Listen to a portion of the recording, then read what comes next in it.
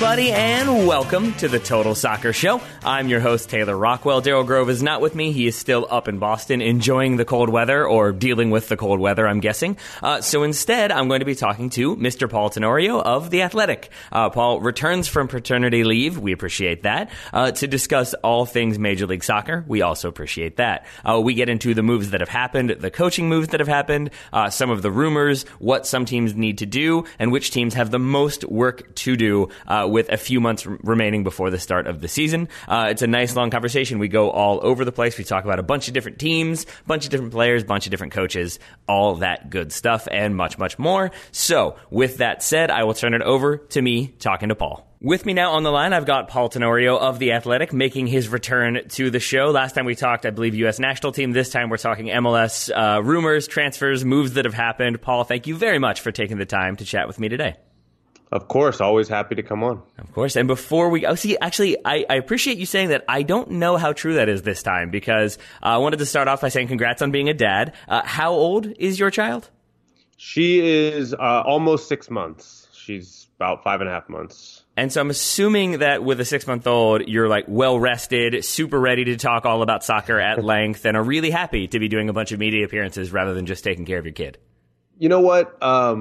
She's actually I don't want to jinx myself here, a really good sleeper. And last night we put her in the crib in her own room for the first time, and she slept through the entire night. And so I slept through the entire night, which was pretty amazing. So I actually am well rested today and ready to go. She's at daycare, which, you know, that's a whole other beast. I am going through my own emotional process with that, but no, man, it was I'm ready to roll. All right, Jane got me ready. Let's do it and talk coaches up front. Oscar Pareja now in Orlando, Tab Ramos now in Houston. What do you make of those moves, and should their fan bases be excited? I like both of them. I mean, starting with Oscar Pareja, look, he's a proven winner in this league, and you know, I also really believe that coaches can't completely change cultures within a club. And so the level of success at Orlando City won't be down to just the ability of Oscar Pareja as a coach. We know that ability. We know he's a good coach. We know he can win in Major League Soccer. They have to change some of the ways that they operate. They have to change and allow people to do their jobs. They have to make Orlando City a place where people want to come to work, and to try to build something that's sustainable. They've really struggled at that idea of sustainability.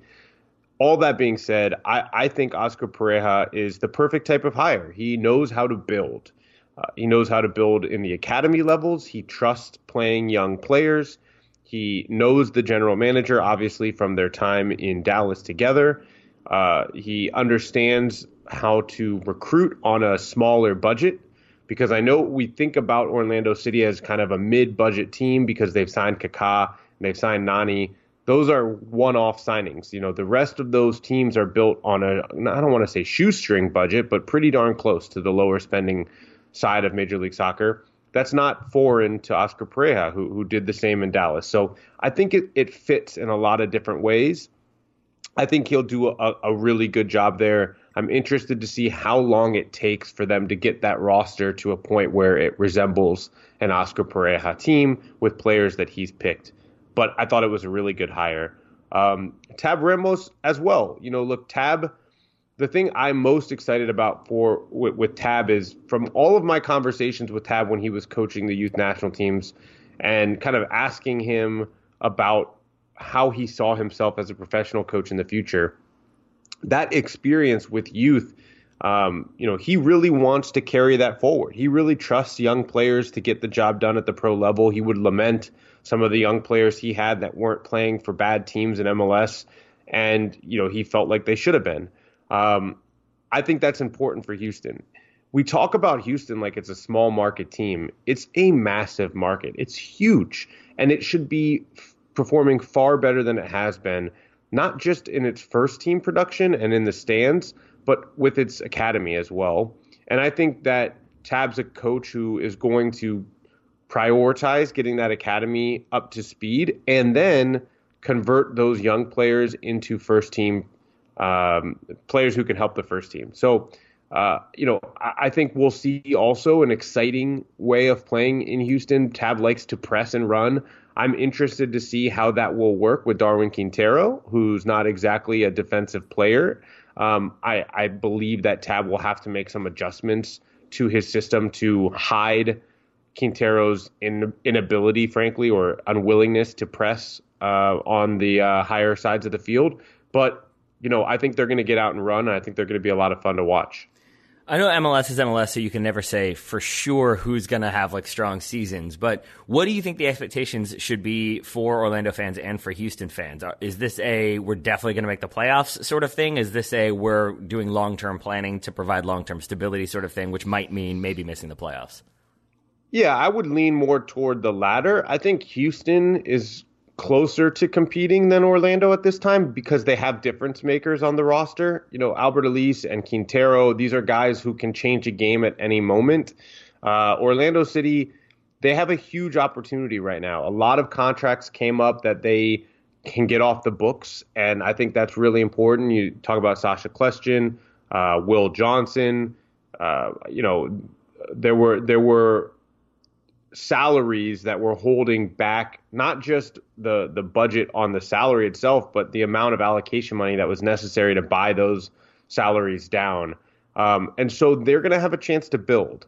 And I think it's important to give Orlando that time to build. I don't know that they'll be able to build quickly enough to be a playoff team next year. That's not to say that they won't. I just think that the fan base in Orlando needs to be more prepared for a longer build than necessarily Houston, because I think Houston can build while also using the players that they have at their disposal now to be competitive for a playoff spot. But Orlando and Houston at least have people in charge, have coaches. That is not the case for NYCFC, Inter Miami, and Chicago Fire.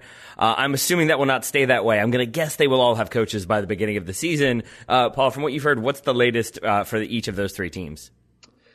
Well, I think very different scenarios in each. I don't know what's going on in New York. I would imagine City Football Group has some candidates internally that they're going to look at. I know that some of the candidates that they were looking at prior are no longer in the mix when Claudio Reyna was running things. Now you have a new technical director, new sporting director, and David Lee.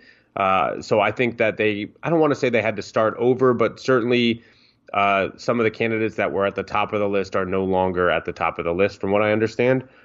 Miami is an interesting one. I think it's a story I'm going to write down the road for The Athletic on what went into the coaching search there.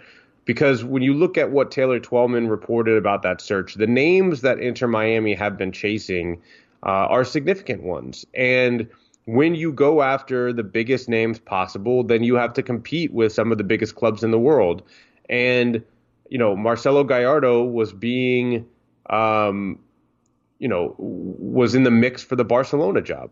And whether that happens now or in the future, the fact that it's a real possibility absolutely is going to influence Gallardo's thinking about whether or not to go to Inter Miami. Mm-hmm. Patrick Vieira is in the mix for the Arsenal job.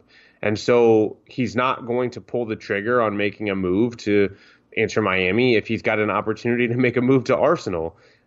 These are problems that you have when you're willing to spend millions of dollars on a coaching staff to get the best possible coaches that you can. And I don't know what's going to happen because I think Miami has to be in a bit of a waiting period with Patrick Vieira to see what happens with that Arsenal job. I believe Patrick Vieira will be the coach if he's not the coach of Arsenal. Okay. And the Chicago Fire are I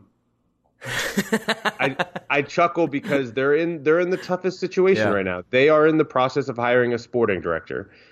They've whittled it down to a short list of candidates. Those candidates were interviewed earlier this week for the job, and now they have to make that hire. I don't know if they'll make the hire immediately, if they have another round of interviews that they're going to try to schedule, if they need to get it down to two candidates, or if they want to sit down with their top candidate again. We only know of one candidate so far, George Heitz, who was the sporting director at FC Basel when they went to Champions League and they won 8 consecutive titles in Switzerland. I believe it will be a foreign sporting director. But once you make that hire, that sporting director has to get settled, move to the U.S., and then make a coaching hire. And so I have no idea how long that's going to take. But let's look at it. Today, we're in mid-December. Let's say the hire happens next week, so you're transitioning from mid to late December. Then you've got the Christmas holiday. You're talking about potentially not hiring a coach until early January, maybe even mid-January, just a couple weeks before the season starts, the preseason starts. And in that same time frame, the sporting director is going to have to fill out an entire roster, including 3 open designated player spots, multiple open TAM positions. I have a feeling it's going to be a long year in Chicago. That makes sense to me. What are you thinking the year will be like for Inter Miami? You said they're looking at Gallardo. If Gallardo falls through, have you heard much about maybe who else they might be looking at? Yeah, I mean, I think that, again, I think with Miami, the names that Twellman brought up, which were Roberto Martinez, Patrick Vieira, Marcelo Gallardo, are, the names that they've been focused on. If Vieira falls through, and Gallardo... I'm sorry, I misunderstood. I thought you were saying Vieira was a contender for New York. I didn't realize you were saying... Oh, wow, okay then. All right. No, Vieira is a contender for Miami. So if Vieira falls through, if Arsenal doesn't happen for Vieira... I believe he will be the coach at Inter Miami. Okay, now I understand. Okay, so then let's talk about their roster build for a moment, because there are varying approaches to expansion. You could take the FC Cincinnati route. You can take the Atlanta United route. Some teams have gone the Atlanta route and made the playoffs and been competitive right away. Some teams have done the Cincinnati route and done the opposite of that. Where would you put Inter Miami in this one? Do you expect them to sort of definitely try to build that roster to hit the ground running, make the playoffs right away? Or based on what you've seen, is it going to be more of a slow, kind of dedicated building process? I think that Miami is going to spend a lot of money. That was kind of my assumption, yeah. Actually, I have a story coming out this week about the differing strategies in Nashville and Miami, and kind of why they went that way, and the gambles that each side are taking by their different strategies. But they're going to spend money, and I think it's hilarious. All these names get connected to Miami because it's Beckham, and so people start to decide that it's going to have to be Cavani, or it's going to have to be a name of that stature. And meanwhile, Miami wasn't saying anything about who they were talking to. And then I report that they're in negotiations to sign Roger Martinez from Club America, who is starting for for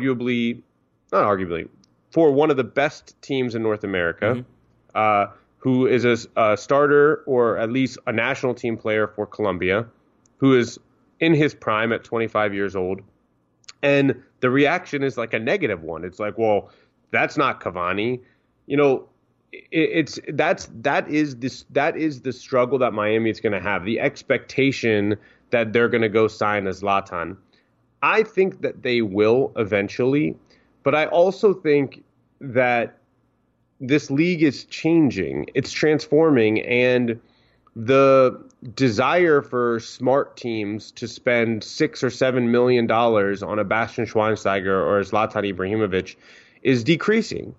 And I also I think that the price for these types of players, especially if they're toward the back end of their career, is dropping. I think MLS teams are no longer willing to spend, for the most part, well above market value for those players. Now, you could point to Chicago last year with Schweinsteiger and say that's simply not true, but again, the teams that are doing it right are not spending way above market value for those players. So just because, let's say they sign the 2 players that I mentioned in my article. Let's say they sign Roger Martinez from Club America, and they sign Sebastian Drusi, the Argentinian striker from Zenit St. Petersburg, as their next 2 designated players. Both of them in their mid-20s. Both of them have been or are national team players for their respective countries. Both of them have already been 8-figure transfers in their career. Those are 2 pretty good signings. That doesn't mean that you can't find a 33, 34-year-old player who is a big name who comes and plays for the team on TAM. And I think that we need to start recalibrating our expectation, and certainly also understanding that Miami might not necessarily be going for the typical Miami market of sports fans. We've never really seen it tested this market for pure soccer fans. It's a great soccer market. I'm interested to see, for example, how the Colombian community in Miami, which is massive, responds to a 25-year-old Colombian national team player playing in Miami. So they will spend a lot of money. Whether they go the Lampard Pirlo route, I don't think it'll be that NYCFC route, but they're going to spend at Atlanta and LAFC levels and probably above that when you start to factor in the coaching and the amount that they're spending on two different stadiums. They've brought in Matias Pellegrini as well, a 19-year-old Argentine winger / designated player. Does he move the needle at all, do you think, for folks in Miami? Not right now, but neither did Miguel Almiron when he was signed in Atlanta. This is true, right? Sometimes on-field production, being an exciting team and a winning team, is what puts the butts in the seats too. And sometimes an up-and-coming player who establishes himself as one of the best in the league is just as good or better than an established star. Like, I don't want to just say, I don't know. Look at Zlatan. He was a huge success from a marketing standpoint, and he filled stadiums everywhere he went in Major League Soccer. Almiron did not do that, but he was the best player in the league, and he won an MLS Cup, and the stands in Atlanta were completely full, and they were buying his jerseys like crazy. Same with Joseph Martinez, neither of whom would have been considered sexy names when they signed. And so, I think that Paul McDonough was a part of that building process in Atlanta. I think he recognizes that if you believe you're getting really good players that are going to be very productive, it can be just as valuable as reaching for an aging star and overpaying them. Whereas you can get a young or in their prime player and pay them according to that status and have them be very, very productive and still get the benefit of filling a stadium. Hey folks, Taylor jumping in. Much more from that conversation still to come, but right now I've got a conversation of a different kind. It's one over Skype with Daryl Grove. Hello, Daryl. Hello, how you doing? I'm doing well here in sunny but slightly cold Virginia. I know you love talking about weather, so let's talk about all the weather. Does that sound good? How are things in Boston? Covered in snow. Boston really? Is covered in snow. It was this morning, yeah. It was this morning. I don't know why that throws me off, as though it's not as though you're not 10 hours away from me right now. But it's like, there's snow somewhere? I think I just get so excited about the idea of snow that I want to hear more about it. In the Northeast in December? Well, I know, shocker. I think it's just that it was 66 degrees here yesterday and then snowing this morning. I'm confused by places that get sustained snow and don't have days of summer followed by days of winter. Well, I can tell you this. I had to navigate the Boston snow with my away luggage. Let's talk about it. Not a problem. Not a problem. Those 360-degree spinners kept me nice and mobile. Which I believe is Daryl's way of saying that today's episode is not brought to you by the weather. It is brought to you by Away, the thoughtful luggage for the modern traveler. Daryl, you are both thoughtful and modern, and you have luggage, and you travel. So I feel like this is tailor-made for you. Yeah, it's right on the nose, right? Right on the nose. Away gave me the bigger carry-on, essentially just to test it out. And the way I've tested it out is by taking it everywhere I go. So far, it's been to Germany, it's been to the UK, and now it's in Boston. And then Michigan after that? Michigan after that. Yeah, that's the ultimate test, right? Northern Michigan, no less, where it is 20 degrees Fahrenheit right now. I was watching like a History Buffs episode on YouTube last night. I love that one. And they did like a true history of the Terror, that expedition to find the Northwest Passage. And I feel like maybe if they had your away luggage, that would have gone a little bit better than it did. No spoilers there. Maybe it would, because it's got a lightweight and durable shell. It's made to last for a lifetime of travel. Yeah, those were only made to last 3 years, I think, those expeditions. So yeah, a lifetime. You've got the 100-day trial, which lets you try any away product on the road, so you can see if it holds up to the rigors of modern travel or travel in Michigan, if you want to put those things as different things. And then they've got different sort of features, bells and whistles, but like useful bells and whistles. Daryl, I know you're a fan of their battery. I am a fan of their battery. I wouldn't trade it for actual bells and whistles, because the ejectable battery, it will do 5 full charges of my iPhone. It's also been used to charge my iPad so I can watch some Champions League as well. And it did also afford you the opportunity in Germany to, every time I was looked at the Cooligans jealously as they had their remote battery pack chargers and things like that. And I was like, Darryl, we got to get one of those to charge things. You're like, I already have one. It's built into my luggage. I was like, well, good for you. Good for you. in Germany, it allowed me to give you the plug adapter. Yes, it did. Right, so you essentially had mine the whole time. Yes. So I kept going back to my hotel room and charging my phone via my removable battery. So you indirectly benefited that way as well. I certainly did, because I arrived, I unpacked, I went to charge my phone in, and then I thought, oh yes, Europe. Right. right. But yeah, if you have the ejectable battery. The bathroom stalls, they go from floor to ceiling, and the plugs are a different shape. Yeah, I like one of those things more than the other. And if you want to figure out if you would like Away, you can visit awaytravel.com/TSS. You could use the promo code TSS during checkout. And again, they have the 100-day free trial, so you could use the promo code. Then you could have the 100-day trial. And if you don't like it, you can return it. If you do like it, which you will, then you can just keep it. So one more time, awaytravel.com/TSS, and using the promo code TSS during checkout. Will that link be in the show notes? I believe it will. So thank you to Away for sponsoring today's episode. Thank you to Daryl for reminding me to put things in show notes. And thank you to Daryl for being willing to take an MLS-centric off-season quiz. Yeah, I don't know much about why I'm being quizzed or what the quiz is, but I'm willing to subject myself to it. Yeah. Well, it's off season. There are moves happening. There are moves rumored. There are front office changes being made, and we haven't really talked about MLS since the MLS Cup final. So I figured this would be a good little quick way to catch up with some things. I've got 7 questions for you. Some are faster than others. We don't have to do all of them if we don't want to. We're going to start off with one semi-close to home. Who is the goalkeeper that DC United were able to sign this offseason from a club in Europe for a cool $750,000? Oh, come on. It's Bill Hamid, right? It is Bill Hamid, former homegrown player that they let go for free. Yep, and now they pay money to sign him back. They sure have. Huge mistake. Yeah, not great. So there's 1 for 1, though, so that's great. That means his mistake to knock them out of the playoffs in 2020 will be very expensive. Off-season shots fired at Bill Hamid. And I like it. Daryl, which club that missed the playoffs has tried to rectify that by signing Liga MX Apertura joint top scorer Alan Pulido? Oh, come on. You insult me with these questions. It's Sporting KC. All right. So you want me to get a little bit harder then? I don't know if you've been, how much attention you've been paying. I don't know if you know players' names off the top of your head. Let's go with this one then. I'm on Twitter a lot, right? So I see a lot of the MLS transfers on Twitter, and I listen to Extra Time. So, I'll get my news that way as well. Yeah. All right. Well, then we'll ramp up the difficulty a little bit. We won't. Who is going to coach Inter Miami next season?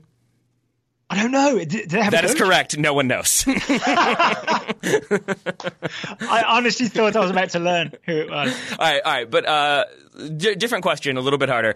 Who is going to coach NYCFC next season? Didn't Dom Tarrant say he was staying? Dom Tarrant is, I believe, gone. Nobody knows is also the correct answer for NYCFC. Oh, wow. They also do not have a manager. Daryl, final one for you, if you can sense the pattern here. Who is going to coach the Chicago Fire next season? I don't know that either. The correct answer is their new badge. That is going to be who's in charge right now, because currently that position is also vacant. None of those 3 teams have managers right now. I believe the season starts in about 3 months, a little fewer than that, so they might want to figure that one out. All right, a few more specific ones. According to Italian media, Roma and Inter Milan are both tracking which young attacker from Atlanta United? From Atlanta United, it would be Ezequiel Barco. You are correct. Well done, sir. Yes. If you'd asked me 3 years ago to project which young Atlanta United attacker would be being tracked, I know who I would have thought. I might have said Andrew Carlton. But instead, it's which young attacker will be playing for Atlanta United 2 next season. I was going to say he's heavily on the radar of Atlanta United 2. Yes, I believe that is correct. Final one. Which teams currently employ Tab Ramos and Oscar Pareja? Oh, Houston. And Oscar Pareja would be? Pareja, he is now at Orlando City. There we go, Daryl. Easy. Look at that. You said you haven't been paying attention, and yet you nailed your MLS quiz. Well done. Even though you didn't know for sure that Chicago and NYCFC didn't have coaches. You know I do this for a living, right? I know. But there have been times in the past when I have thought, Daryl will love this quiz, and then they were way too hard, and you did the opposite of love it. You did what I do when you go on Puntastic episodes, is just kind of sit there silently and stare at me. Yeah. Are there any more questions? I feel like I'm in a groove here. I think you nailed them all for the most part, so well done. Which of those stories has been the most interesting to you so far? Which of the stories you just mentioned is definitely Pulido. Yeah, right? Not just because it's a big name come in.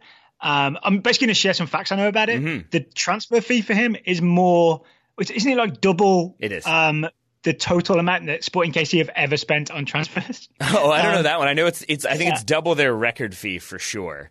I think it's double their total ever fee. Wow.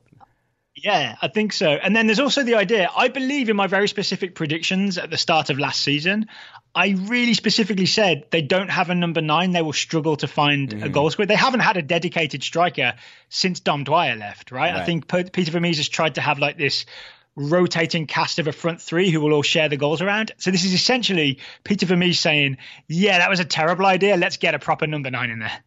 Yeah, that they seem to have done that when you get the joint top scorer in Liga MX last season from Chivas. And I think he's 28 years old, so not like a young one. He's not 21 or anything like that, but he's also not the 34-year-old striker being brought in for one more season. You're bringing him in like roughly around his prime and expecting him to score the big goals. Maybe there's a little bit of a resale after like a season or two if things go very, very well. But if they don't, you've still brought in a marquee name. And it is interesting to see a team that isn't – I've seen many people make this point, like that isn't Atlanta, New York, or L.A., one of the L.A.s, spending a bunch of money. Yeah, be interested to see what Alan Pulido makes of Kansas City. I mean, we enjoyed it there. We've got the Greenway. He can ride his bike. I'm sure that's what he'll care about the most. If he's a big baseball fan, they've got that. Yeah, they've got that. They've got the United Soccer Coaches, and they've got, I believe, the headquarters of the IRS. What more do you need, Daryl? A giant dinosaur near a train station. Buddy, have I got good news for you. I've also got good news for you that today's episode is brought to you by ExpressVPN. So say Alan Pulido, the big thing he's missing in Kansas City is maybe some like telenovelas or Mexican programming that he can't otherwise get because now he's living in the United States. There's no possible way that he could stream something that's available in Mexico but not available in here. Is there, Daryl? He's just got to get a subscription to ExpressVPN. Then he can mask his IP and get the IP to say that he is in Mexico. Then he can watch all the Mexican telenovelas he wants. Yes, that was the only Mexican programming I could think of off the top of my head that wasn't Liga MX. Maybe he'll still want to watch that one, or he could watch that in American television, obviously. But the hope would be that maybe he can watch himself play in MLS All-Star next season. I'm sure he'll try to be going for that one. But if he wanted to watch any other programming from around the world, if he wants to watch Match of the Day, or if he wants to watch Dutch Netflix, as we've talked about previously, he can do all of those things. Yesterday? I think we always end up with BBC and Dutch Netflix, right? Yeah, we do. Yeah, and a Malaysian subscription, a Taiwanese subscription to 11 Sports. Yeah, it's almost like maybe part of that is in the copy and part of it is our own individual user experience. But where did Dutch Netflix come from? It's because when we did the Marvel 11, you used ExpressVPN to be able to use Dutch Netflix because they had all of the MCU movies available, whereas American Netflix did not. It was Winter Soldier was missing, but I was able to watch it on Dutch Netflix. Yep. So that would be the... Hoop, Holland, hoop. I mean... Hoop, Bucky, hoop, I guess? Yeah. Yes, so if you want to protect your online activity today, which is a service that obviously comes with ExpressVPN, they every time you go online, all your network data is encrypted and secure and safe from hackers, which is very important. So if you want to protect your online activity today and find out how you can get 3 months free, you can go to expressvpn.com/soccer. Daryl, I think I did the URLs last time. You can do the rest this time. Oh, it's a spelling test as well now. Okay, it's expressvpn.com/soccer for 3 months free with a 1-year package. Once again, that's expressvpn.com/soccer. Thank you very much to ExpressVPN for sponsoring today's episode. Thank you very much to Daryl Grove for taking the time out of his busy schedule in Boston to chat with me. How are things in Boston aside from the weather? Yeah, so I had a meeting with my doctor this morning and another infusion for the clinical trial I'm on, and it's all looking pretty good. So it sounds like I might be around for at least a little while longer. You are not superstitious. I am. The doctor did say get someone to knock on wood for you. I mean, how disconcerting would that be for you as a patient if the doctor turned his clipboard over and knocked on the wood or something like that? You're doing great, knock on wood. We hope you'll continue to do great, knock on wood. Well, I'd be like, well, at least Taylor would feel good about that. Yeah. It is funny how it can be kind of like a reassuring little habit to do, and then simultaneously, if someone else does it, it's very disconcerting. Like the homeowners insurance person comes in and is like, knock on wood, your house won't burn down. It's like, that's not what I wanted to hear from you at all. So yeah, all is good, and the doctor even kind of encouraged me to get back to playing soccer. So I'm hoping. Really? that's something I can do in January. Yeah, we've booked the YMCA for indoor, right? I should have told you off air, but that meeting that I had went well for our team to play at the YMCA. Yeah, so we should be doing that starting first week of January. I believe what you told me was that we're not supposed to break things, and if we do, we just need to tell someone. Oh, I did tell you that, right? Yeah, if we break any windows, we have to let them know, which I felt like was a disrespectful opinion of our soccer playing skills. It's like in this concrete and like windows at the very, very, very top of the room in this like barren room. If you break anything, please let us know. It's like, what could we do? Maybe they just think we have really hard shots. Maybe that's it. They just think you're super tough and you'll like run through walls. Here's a very inside joke. She's seen Nick shoot. That's what it is. That's a joke for Nick. But I'm glad that things are going well. I'm glad that you are having a little bit of free time after everything. I'm assuming you're done for your time up there? No, I've got an echocardiogram in the morning. It's part of the sort of protocol of the trial is there's a lot of tests get run on me. Mm-hmm. So yeah, I'm going to have my heart looked at tomorrow, and then I'm off to Northern Michigan. Which part of the EKG is your favorite part? Is it putting the weird sticky things on, or is it ripping off your chest hair afterwards? So actually, this isn't an EKG, but I did have one of those last month, and it's definitely the ripping them off afterwards. You normally have to pay good money to get someone to do that. You do. You definitely do. And on that note, I guess, we'll say goodbye to Daryl Grove. Enjoy Boston, enjoy Michigan, and we will chat with you soon. And with the... Oh, I just realized the irony is I did have to pay good money for someone to do that. Thanks to the American healthcare system. Thanks to the American healthcare system, indeed. And now back to the rest of today's episode. You mentioned Nashville SC earlier. Most of the coverage has been on their season ticket sales thus far, or the lack thereof. Should folks in Nashville be concerned, or from what you've seen in this roster build thus far, do you think they will be like in a better position than maybe it seems from some of the coverage they've gotten? No, I think they should absolutely be concerned about the ticket sales. Mm-hmm.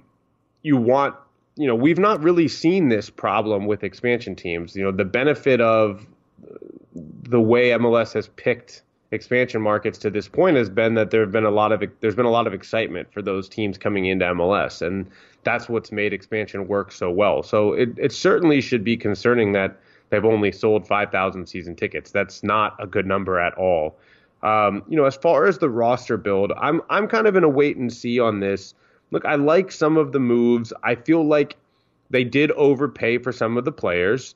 But if you are, and this is part of the story when I was talking to Mike Jacobs about it, if you are a mid-market to small market MLS team and you have limited funds that you're going to spend, and that's not to say Nashville hasn't spent anything, because Mukhtar was not an insignificant signing. Okay, they spent several $1 million on a transfer fee to bring him in. Okay, but that they know what their ceiling is on how much they can spend, and so they say we are going to go spend the other asset that we have that we can spend, and that's allocation money, and we're going to be willing to overspend for guys that we think are going to help us. So did they overspend? On Anibal Godoy? Yes, I think they did. Did they overspend on David Accam? I think they did. Though Accam has drawn interest from overseas. Philadelphia would have had options to potentially sell him.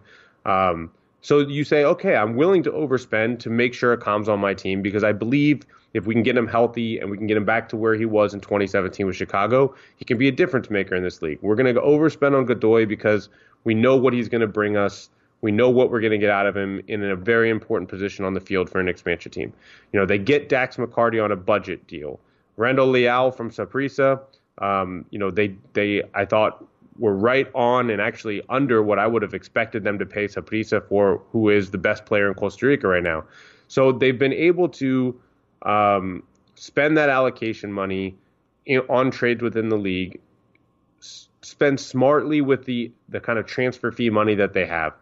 I don't know that they're going to be I don't think they're going to be a playoff team in year one, but I think that considering their budget, considering their market, they're putting themselves in a position to be competitive. Now, what are they missing? a goal scorer. I don't know where they're going to get their goals from. They've got Abu Danladi. He hasn't been able to stay healthy in Minnesota. Brandon Vasquez. I like Brandon Vasquez. He scored some goals when he was playing for Josef Martinez. Can you count on him to be your number 9 and to score 20 goals for you? No. Dominic Baji, same thing. He's an 8 to 10 goal scorer in Major League Soccer. That's not going to be enough. So, David Accam, Daniel Rios, can he transition from USL to MLS? I don't know. Still up in the air. David Accam, he can get you 8 to 10 goals if he stays healthy. So you start trying to piece these goals together, and I think that's where the problem is. If Nashville's going to be more competitive in year one, they're going to have to go spend some money on a number 9. But the rest of the roster, I'm okay with it. It's going to take time.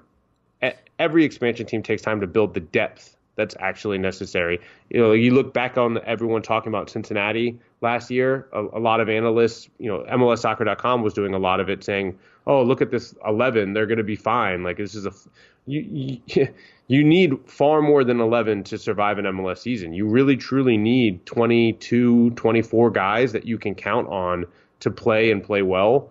And it takes time to build that. It takes 2 to 3 years to get to that point. You feel like you never want to be in that position of talking yourself into this will be fine. This will totally be fine. As long as these 11 guys don't get hurt at all and have the best years ever, they're going to be totally fine. That's really not the position you want to be in. You do want to be in the position of probably Atlanta when you're an expansion team, I'm going to say.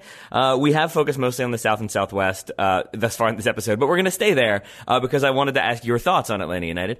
They've made the Emerson Hyman loan permanent. They signed Brooks Lennon. They brought back Jeff Lorenowitz. They let Darlington Nagbe move to Columbus for a decent amount of Gam and Tam. What else will they need to do to continue to win silverware, to continue to be as competitive as they have been? Well, they have to make smart decisions with their buying and selling, because you're going to look at I would expect Villalba to be moved. I would expect Gonzalez Perez to be sold, and you still have to manage the Gressel contract situation as well. To me, it's a no-brainer. I got in a little bit of a Twitter debate with Stu Holden about the value of Julian Gressel. And to me, it's kind of a joke. As you do. Totally normal. Yeah. It's kind of a, I don't want to say, I'm trying to say this without being disrespectful to Stu, because he just has a different opinion than I do. But to try to say that Julian Gressel hasn't been critical or valuable for Atlanta United, that he's not an important part of their ability to win is wrong. I mean, he leads the team in assists over the course of their history. He leads the team in minutes played over the course of their history. There's no one that provides more goals and more assists to Josef Martinez. So where is his lack of value? If he was so not valuable and not important to their winning, then why has he stayed on the field so consistently over 3 years? And that's the thing to me, is this is a guy who deserves a raise, and a significant raise.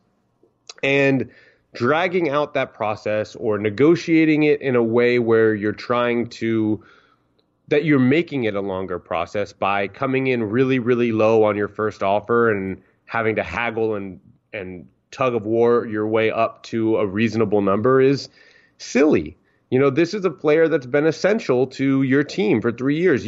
And the funny thing is, they took a gamble, and teams do this and players do this, right? Aaron Long bet on himself a couple years ago and got a nice big fat new contract, by playing out his other contract. And Julian Gressel essentially is doing the same thing. If Atlanta United had given him $400,000 a year last year for a 3 or 4 year deal, I would have been fine with it. They would have gotten away with it. He's got 2 years of production, but we'll see. Now we've got Barco. Now we've got Pity Martinez. We have Villalba. We have Josef Martinez. Is he really going to see the field? Franco Escobar at right back. That's what Atlanta United was looking at. And they were betting, essentially, that he was going to find himself on the bench when you look at those other players that are kind of have to be on the field, quote unquote.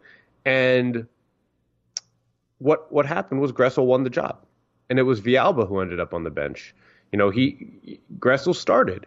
And when you make a bet and you lose that bet, then you pay, right? And that's okay, because you lost a bet, and by losing that bet, it meant you got a really productive player out of Julian Gressel.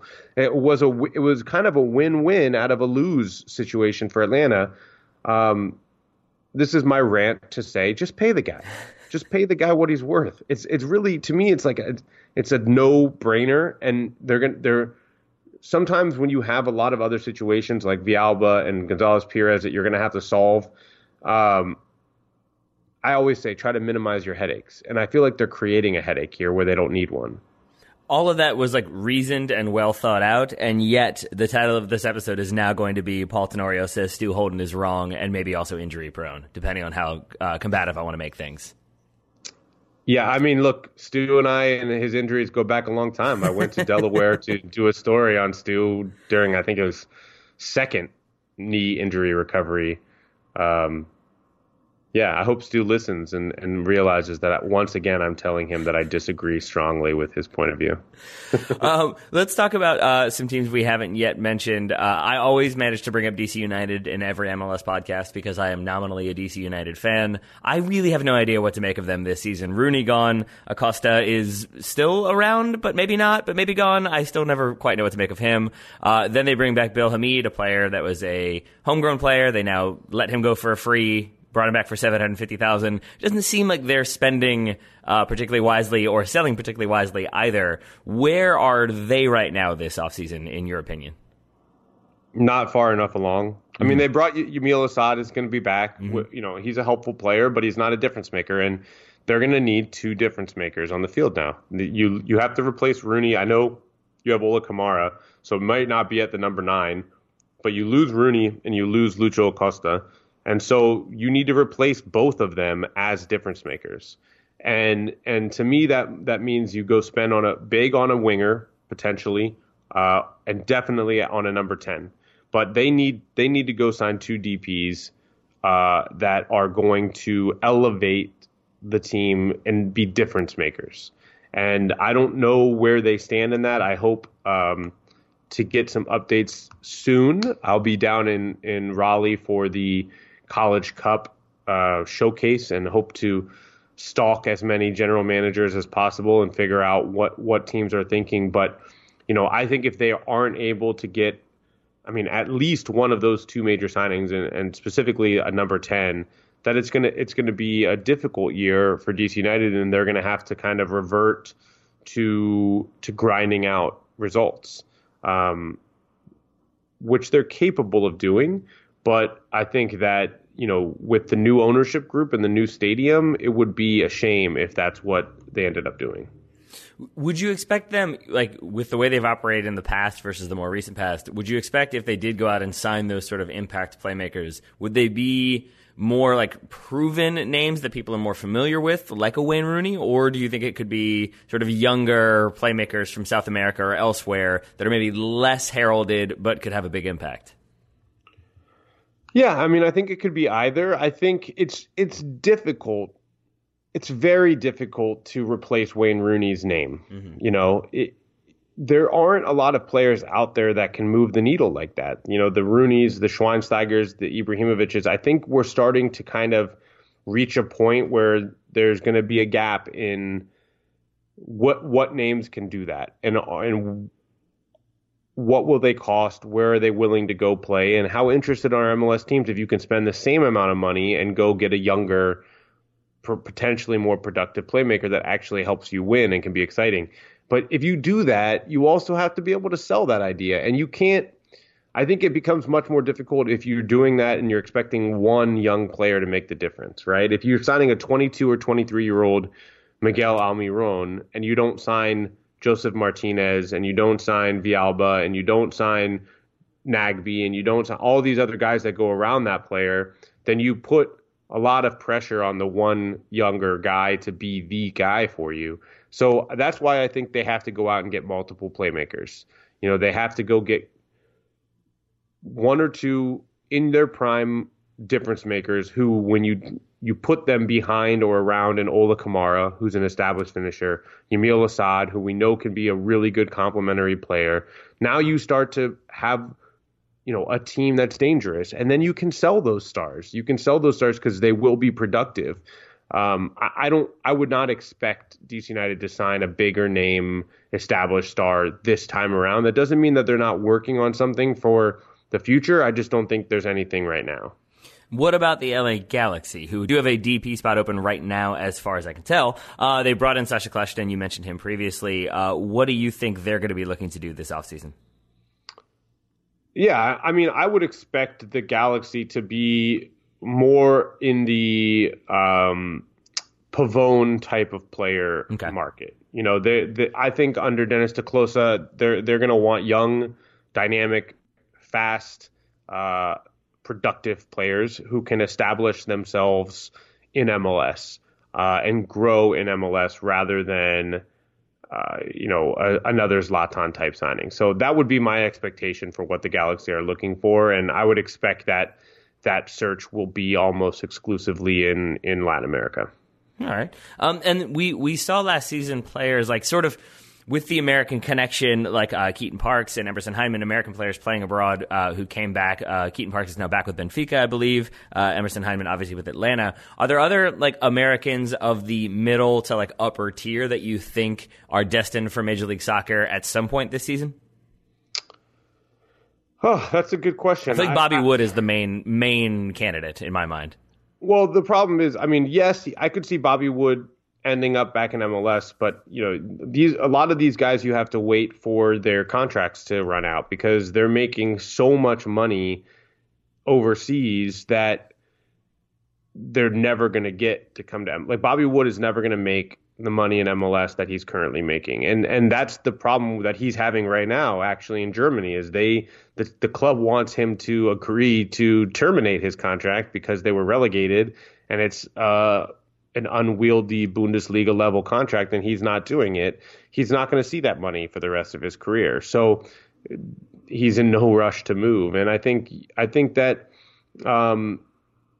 I think you'll see that, maybe with similar level of players that they're kind of waiting for those contracts to run out. Now, there are some interesting names that, I could see coming back again, it comes down to price, like Andy Nahar, former DC United homegrown. He's making good money in Belgium, and I don't know that MLS teams are ready to spend $1 million even on a right back, let alone a couple $1 million. So can the price be right for Andy Nahar to come back to MLS? Similarly, I like a Matt Miazga. Like I think there's more money for Miazga in Europe still than there would be to come back to MLS. Kyle Larin There's been a lot of reports. A lot of teams are inquiring, will Kyle Larin want to come back to MLS? Well, he went on loan to Belgium, and he's scoring goals consistently there. And now Besiktas is saying maybe we shouldn't have sent him on loan. It's more likely that he's going to stay somewhere in Europe than it is for him to come back. So, one interesting name, not an American, that would be coming back. I do think I wouldn't be surprised to see somebody like Giovinco come back to Toronto. We saw now they just signed Michael Bradley to a TAM deal, so they'll have a DP spot open. But, as far as Americans coming back, I just none that really come to mind quickly as being real options to be brought back this season. And who would be the Giovinco type candidates potentially? I mean, we hear a lot of like Mesut Ozil. I feel like is the one that we always hear about. Mario Götze. I can't remember if that was you or others who have suggested that he might be a good signing. I think players I think Cavani will be. I could see Cavani in MLS before the end of the year. Okay, that would be like the bigger name that I think ends up in Major League Soccer. Now I know he's a little older. He's not an in your prime surprise guy. Not a little older, a lot older. As far as the in their prime players, I don't know. I think Inter Miami will get the Driussi deal over the finish line. And I mean, this is a guy I know he's not. I mean, no one really knew. Not no one knew, but fewer people knew Giovinco and what he was doing for Juve in Europe.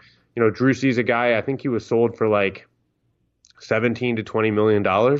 Something like that to Zenit St. Petersburg. Mm-hmm. So it wouldn't be an insignificant signing for him to come to Major League Soccer. I think that is a deal that will eventually get over the finish line. So maybe that's the name. I know it's not as fun because it's already been out there, but I do think that's one that could get done. No, I think I find him captivating because that's a player who does have, Champions League experience with Zenit getting eliminated, but still, he's in there. He's playing in Russia. I'm going to assume that Miami or wherever else might be a bit more accommodating. What does he offer from what you've seen and what you've heard that would make him that sort of next level caliber player? Yeah, I mean, he's been productive in two different difficult environments. He scored, I think it was 17 goals for River Plate when he ended up being sold to Zenit. And then in his first 2 years in Russia, he was a very productive player. That production's dropped off a little bit in this third season. But I always kind of think that sometimes when you're in an environment like Russia, it becomes a little bit more difficult to balance your life and your happiness with production on the field. Yeah, so, I'd say that's true. When you see that type of production in two different environments like that, I feel like that will translate well to MLS. He's also a young, dynamic, attacking player, and this league is built for those players to thrive, right? He is going to face defending that is lower level than what he's seen in other places. I'm going to assume that exact same statement could extend to Alan Pulido, obviously now with Sporting KC, Golden Boot winner in the Apertura last season. He's won the league. He's won cup competitions with Chivas before coming to KC. How big of a deal is that signing, and how much success do you expect him to find in Major League Soccer? Yeah, I think it's a big signing for the league. Actually, as we're talking right now, I'm watching George edit my column on that this must signing. Be fun. That must be fun for you to watch him edit it. I'm just getting scared of all the points. No, I think, I say in the story, you're never sure of what a player is going to produce, right? There's no guarantee that he's going to score goals to the rate that he did last year in Mexico. It was the best year of his career. But when you score goals like that in a league like Liga MX, that's very difficult. There has to be a belief that you can do the same in Major League Soccer, that skill set is going to translate to a league that favors attacking players. Now, in Mexico, the game is more wide open, and so maybe that can lead to some production as well. But I think that his physicality and his I don't think that there won't be any issues with his reliance on service, because when you look at Sporting Kansas City, teams from always pretty much under Peter Vermes, at least under that in recent memory, it's a 4-3-3 with wingers that can get up and down the field, come inside to combine, and ideally you have the fullbacks overlapping and putting service into the box, and then a lot of combination play toward the number 9. And when they do that well, you get Dom Dwyer a few years back when he scored whatever it was, 17, 18 goals, or maybe it was 27 goals, something crazy. It's one big year that he had. And I think that I'm not saying that that's the goal that you have or that's the expectation you have for Pulido, but I do think that he is a player who will fit that system well. And I think that he has the skill set to be successful in MLS. And now it's about the other parts that are a little bit more difficult to control. How long does it take to transition to the league, to get to know his teammates, to understand the system? How long does it take him to get comfortable living in Kansas City, to adjust to a new country? How well does he acclimate to the culture that Peter Vermes has in place in Sporting, which is uncompromising. He's not really willing to change the expectation he has for his players, for their everyday training habits and all of those things. That is the X factor with any signing that you just can't control. But the on the field stuff, I think he's a really good fit, and I think he can be a productive player over the next few seasons. What about our friends up in the Pacific Northwest, starting with Portland? From what I understand, negotiations with Diego Valeri ongoing. They have brought in a couple players this offseason. Have the Timbers had a strong enough sort of start to the offseason, or what do they need to do to sort of be back in the level to which they've become accustomed? Yeah, they are really close, according to Sam Stejskal's reporting, to re-signing Valeri to a TAM deal. So I think you have to say it's been a productive early start to the offseason, because that was priority number one, is to get Valeri re-signed. Now you have 2 open designated player slots, and you have to hit on those. And the offseason will be dictated by what happens with those 2 DP spots. There's a great story that's on The Athletic right now. Matt Pence just went and sat down with Merritt Paulson, and he talks about just how crucial of an offseason this is for the Timbers, because they are more actively reshaping the roster than they have been in recent years, and they're making it in the image of their newish coach. Savarese is going to be able to dictate a little bit more of what he wants out of these key positions and key players. And so I think it's still an incomplete. They have a lot left to do, and I think their entire offseason will be judged on how well they nail these 2 DPs. And Seattle, for their part, have let Victor Rodriguez go. How much work do they have remaining in terms of strengthening what was already a decently strong team? Whenever you win MLS Cup, you got to say they're decently strong. Yeah. I think they're another team. I don't think they're have nearly as much work as Portland does. They're just kind of doing what a lot of Garth Lagerwey teams seem to do consistently, which is, you drop off a couple complementary pieces. Maybe every once in a while, it seems like in Seattle more than usual, one DP out and another DP in. And in this case, they don't have that right now. But I do think I think they will be shopping for another DP. But I think they've got to just kind of add some complementary pieces to the roster, and at least a TAM player, and try to carry forward the way that they played toward the end of the year. If they can get Jordan Morris continuing to produce at the levels he did last season, I think they're going to be in fine shape. I don't want to take up too much of your time, but there's more than a few clubs we haven't yet discussed. So from a more general standpoint, I'm wondering who from the teams that we haven't yet talked about do you think are in the best position or have had the best start to the offseason, have done the best work? And then simultaneously, or maybe after that rather, not simultaneously, that'd be a bit of an ask. Who do you think has the most work still to be done of the teams we haven't yet discussed?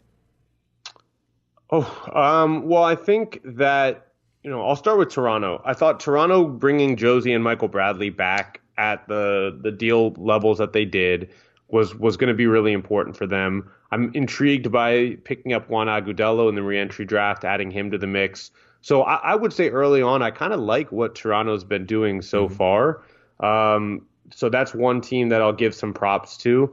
On the side of a team that's got a lot left to do, I think Vancouver has a lot left to do and a lot of money to spend. And if they can get this Cavallini signing done, that would be a really good first step. But they have a lot left to do, I think. And I think, Minnesota has a really strong core coming back. But when you lose Darwin Quintero, and I think they, could potentially, be moving on from Angelo Rodriguez as well, they have a lot left to do in this offseason as well at key spots to keep that team in the playoffs. All right. Well, Paul, I really appreciate you taking the time. It's always good to have you back on, and it's good to have you back writing about soccer, even if I'm sure it's bittersweet to no longer just spend your days taking care of a small child, but now you can take care of George Qureshi, so it kind of balances out. He takes care of me, man. I'm done doing the caretaking. So, no, it's good to be back. I appreciate you having me on, and look forward to the next one of these. And I look forward to your next hypothetical what if piece with Sam Stejskal, because I love the one about how you all would change it up in MLS rules and regulations, and I'm going to guess that will become more and more pertinent as we get closer and closer to the CBA negotiations and everything that's happening there. Yeah, this is going to be a good opportunity for the league now to tell us how wrong we are about everything we wrote when we get close to when the CBA gets done. So. Have you had any sort of like mocking responses or mocking emails from anybody in positions of authority saying like, "What are you guys talking about? This isn't going to work"? Not yet. I think they're all saving it for the bar this weekend at the MLS Showcase. So I'm sure I'll get razzed pretty good. All right. Well, I look forward to hearing about that and many other topics. But for now, Paul, thank you once again for taking the time. Thanks so much.